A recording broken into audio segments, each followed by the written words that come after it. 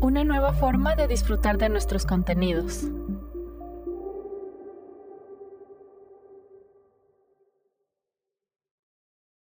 Terremoto, edición 22, resplandeciente. Joseph M. Pierce, El giro de Dayunisi. Dayunisi es el protagonista de un mito de origen cherokee. Joseph M. Pierce propone a este pequeño escarabajo, capaz de navegar entre mundos, como guía ancestral para entender nuestros devenires queer y disidentes. En el pueblo cherokee tenemos un relato de origen que me gustaría compartir. El texto que traduzco abajo fue contado por Sequoyah Guess a Christopher Teuton, ambos ciudadanos de la nación cherokee, y es una versión abreviada de lo que suele ser un cuento más largo y detallado. Igual, me parece importante relatar esta versión para dejar constancia de los elementos cruciales de este. Va así. Hace mucho tiempo la tierra estaba cubierta de agua, y sobre esta agua una tortuga gigante voló. Y en la espalda de la tortuga estábamos nosotros, la gente, y la población siguió creciendo, hasta que había tanta gente que comenzaron a caer por los costados. Bueno, el Creador vio lo que estaba pasando y le pidió al escarabajo acuático lanzarse al agua y volver con un pedacito de lodo. Entonces el escarabajo acuático se lanzó al fondo, y volvió con un pequeño pedazo de lodo. Pero cuando tocó el aire, el pedazo de lodo comenzó a expandirse. Y la gente envió al buitre gigante Sully para volar y encontrar un lugar seco. Y Sully voló sobre todo el mundo, y cuando se cansaba, bajaba y bajaba hacia la tierra. Y cuando batía sus alas, cuando bajaba, allí se formaron los valles. Cuando se levantaba en vuelo, allí se formaron las montañas.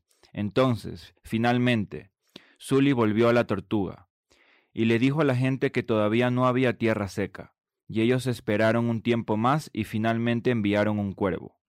Y cuando salió, estuvo ausente por mucho tiempo. Finalmente, volvió y tenía una rama en su pico. Y para la gente eso significó que el lodo se había secado lo suficiente para descender. Así que la tortuga aterrizó y la gente desembarcó. El escarabajo acuático se llama Dayunisi en Tsalagi, o el idioma cherokee. Tiene la capacidad de descender al mar primordial y volver con un pequeño pedazo de lodo que se expande para crear el territorio que habitamos ahora. Cuando la tierra finalmente se solidifica, y tanto la gente como los animales pueden dejar la espalda de la tortuga, comienza la vida en lo que se llama Elohi, la tierra, el mundo entre medio, que queda suspendido entre el mundo de arriba, Galulnati, y el mundo de abajo, Elati. Me pregunto lo que sintió Dayunisi cuando se lanzó al agua. Comienza a dudar de sí cuando la luz se disipaba hasta quedar en la oscuridad elemental fulminante, o quizás sabía que en su cuerpo tenía todo lo que necesitaba para cumplir con lo que se le había pedido, lo que necesitaba el pueblo para sobrevivir. Vivimos con gratitud al saber que dependemos de los animales. Los no humanos y los más que humanos no solo dependemos de ellos para nuestra sobrevivencia, sino que la misma tierra que nos dio origen es un regalo de Dayunisi. La tierra, Elohi, no existe sin Dayunisi. Los seres humanos nos llamamos Ani-Yunguilla, no existimos sin Elohi. Nuestra historia de creación tiene variaciones, pero siempre depende de un momento crucial, el giro de Dayunisi. Es este momento el que quiero enfatizar aquí, rescatarlo como una ráfaga queer, disidente, en el centro de nuestra cosmogonía. Digo queer, o queer como plantea Diego Falconi, sabiendo que es quizás una traducción imposible, inconmensurable, sabiendo que la historia de origen cherokee no aparenta invocar una práctica, una realidad o un deseo disidente. Pero digo queer también pensando que a veces las epistemologías se sobreponen, generando fricciones que reverberan más allá de un solo momento, un solo cuerpo. Digo queer, entonces, pensando que cuando Dayunisi se lanza al agua, genera así ondas capilares que rompen el silencio primordial, murmuraciones de un futuro por venir. Ese gesto, cuando lo miramos refractado por la utópica emergencia de Dayunisi del mar, podría ser el comienzo de un entendimiento parcial, en proceso, de nuestras propias historias indígenas, pero también nuestros devenires minoritarios, diría quizás Perlonger, queer o disidentes. Sin embargo, la crítica disidente latinoamericana, tanto como los acercamientos queer del mundo angloparlante, son insuficientes para captar el gesto de Dayunisi. El mundo cherokee es producto de una yuxtaposición que no tiene correlato con el paradigma occidental. El gesto de Dayunisi, cuando toca el fondo de todo lo que existe, rompe con las taxonomías y los binarismos occidentales. Si no queda claro el gesto al que me refiero, es el momento preciso cuando Dayunisi toca el fondo del mar, agarra el lodo y da vuelta, girando hacia arriba, un retorno que es a la vez un comienzo. No hay forma de explicar lo que significa ese momento de cambio, cuando el mundo de arriba y el mundo de abajo se constituyen mutuamente, y comienza a generarse la balanza del mundo entre medio. Lo que tengo, pues, son sugerencias parciales, insinuaciones, pero con eso tampoco quiero decir que es imposible pensar con y a través de las fricciones, las ondulaciones, que genera Dayunisi con su cuerpo. Por eso estoy, quizás, pensando en una mirada refractaria, un acercamiento que pueda poner en tensión, como la tensión del agua que rompe Dayunisi, diferentes mundos que a la primera vista no se tocan, pero que, a la vez, se necesitan. Hay en el cuento una pulsión hacia lo desconocido, hacia el porvenir. Pero ese porvenir es producto de una serie de mediaciones entre fuerzas en relación, una relacionalidad constitutiva, que es más que una diferencia sexogenérica, es más que lo queer. Y, sin embargo, las relaciones que establece Dayunisi generan conocimiento que no se limita simplemente a un pueblo, un momento, un cuerpo, se expande. En la tradición cherokee, la relación entre formas primordiales, agua, tierra, aire, se muestra a través de Dayunisi, quien vive entre mundos, traspasa los límites de las particiones occidentales en las esferas de la vida. Dayunisi transgrede la normatividad, no vive solamente en el agua, ni tampoco en la tierra, sino cosmológicamente entre medio. Dayunisi, quien nos hizo posible que viviéramos en la tierra, es una criatura de frontera, del umbral entre mundos. Transita esa liminalidad no porque tiene que hacerlo, sino porque es precisamente su naturaleza.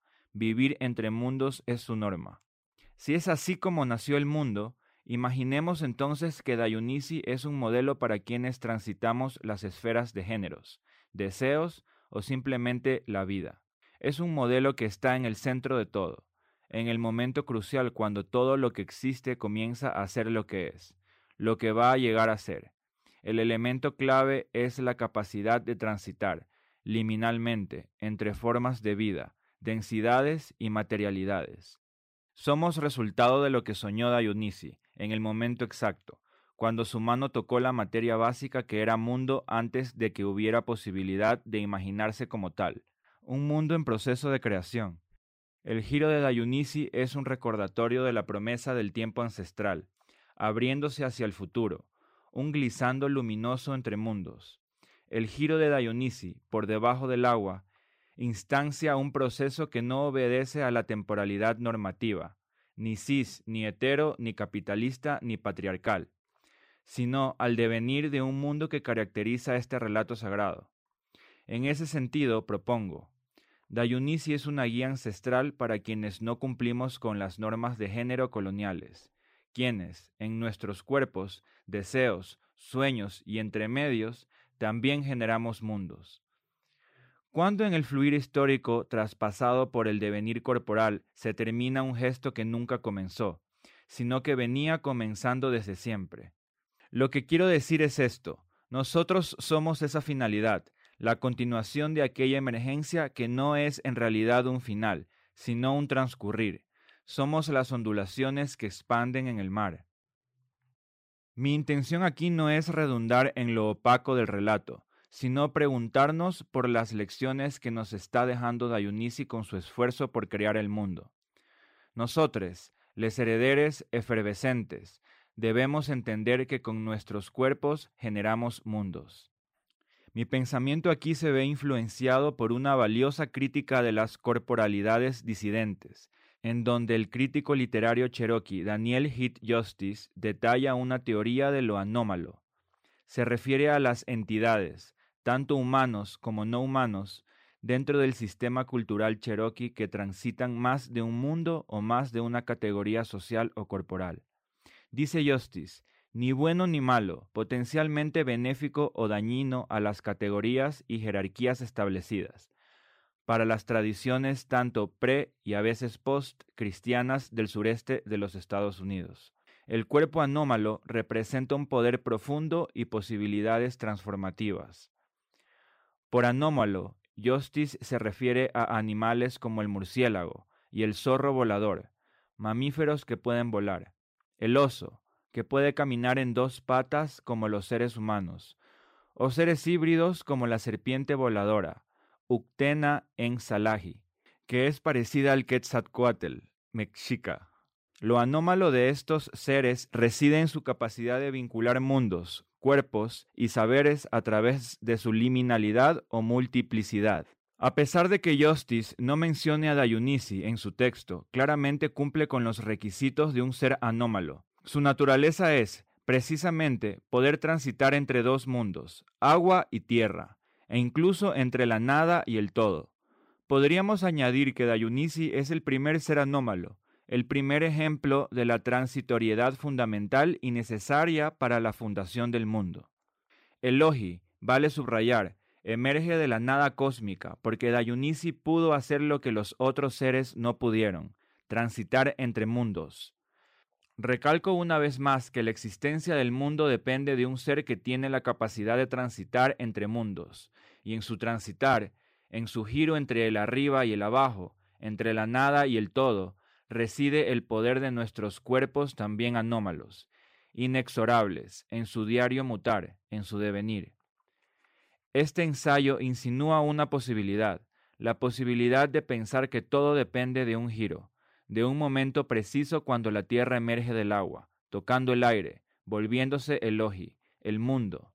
Sin embargo, si el origen de todo es resultado de la anomalía, de un ser que puede transitar entre mundos, la transitoriedad liminal debe tener un lugar privilegiado en la política tanto como en la cultura. No siempre lo tiene, pero debe, quiero decir. Si hay algo que nos enseña el relato sagrado sobre los orígenes cherokee, es que la creación misma es producto ineludible de una continuidad, gesto, devenir. Somos testigos de la constante transformación, un proceso transitorio, fugaz y luminoso de creación. Dayunisi, ancestre no binarie, liminal, humilde y a la vez esencial para la creación misma del mundo que habitamos.